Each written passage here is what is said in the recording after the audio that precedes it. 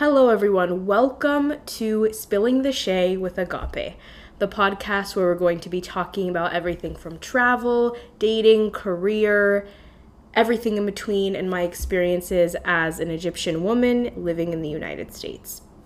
I chose to create this podcast because I really like talking and I loved storytelling, and I have so many crazy things that happen to me. It's like my life is a series of unfortunate events, and I would really love to share that with all of you via podcast. And a lot of you guys came up with name suggestions. Thank you for doing so.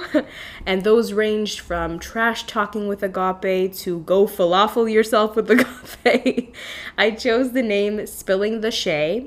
Shay meaning tea in Arabic, since it's a little sprinkle of my Egyptian ethnicity and heritage, but most importantly, it's because we're going to be talking all the tea and spilling all the tea about the topics I just mentioned earlier throughout this podcast. So, without further ado, thank you so much for tuning in. Grab yourself a cup of tea and listen in while I spill the Shay.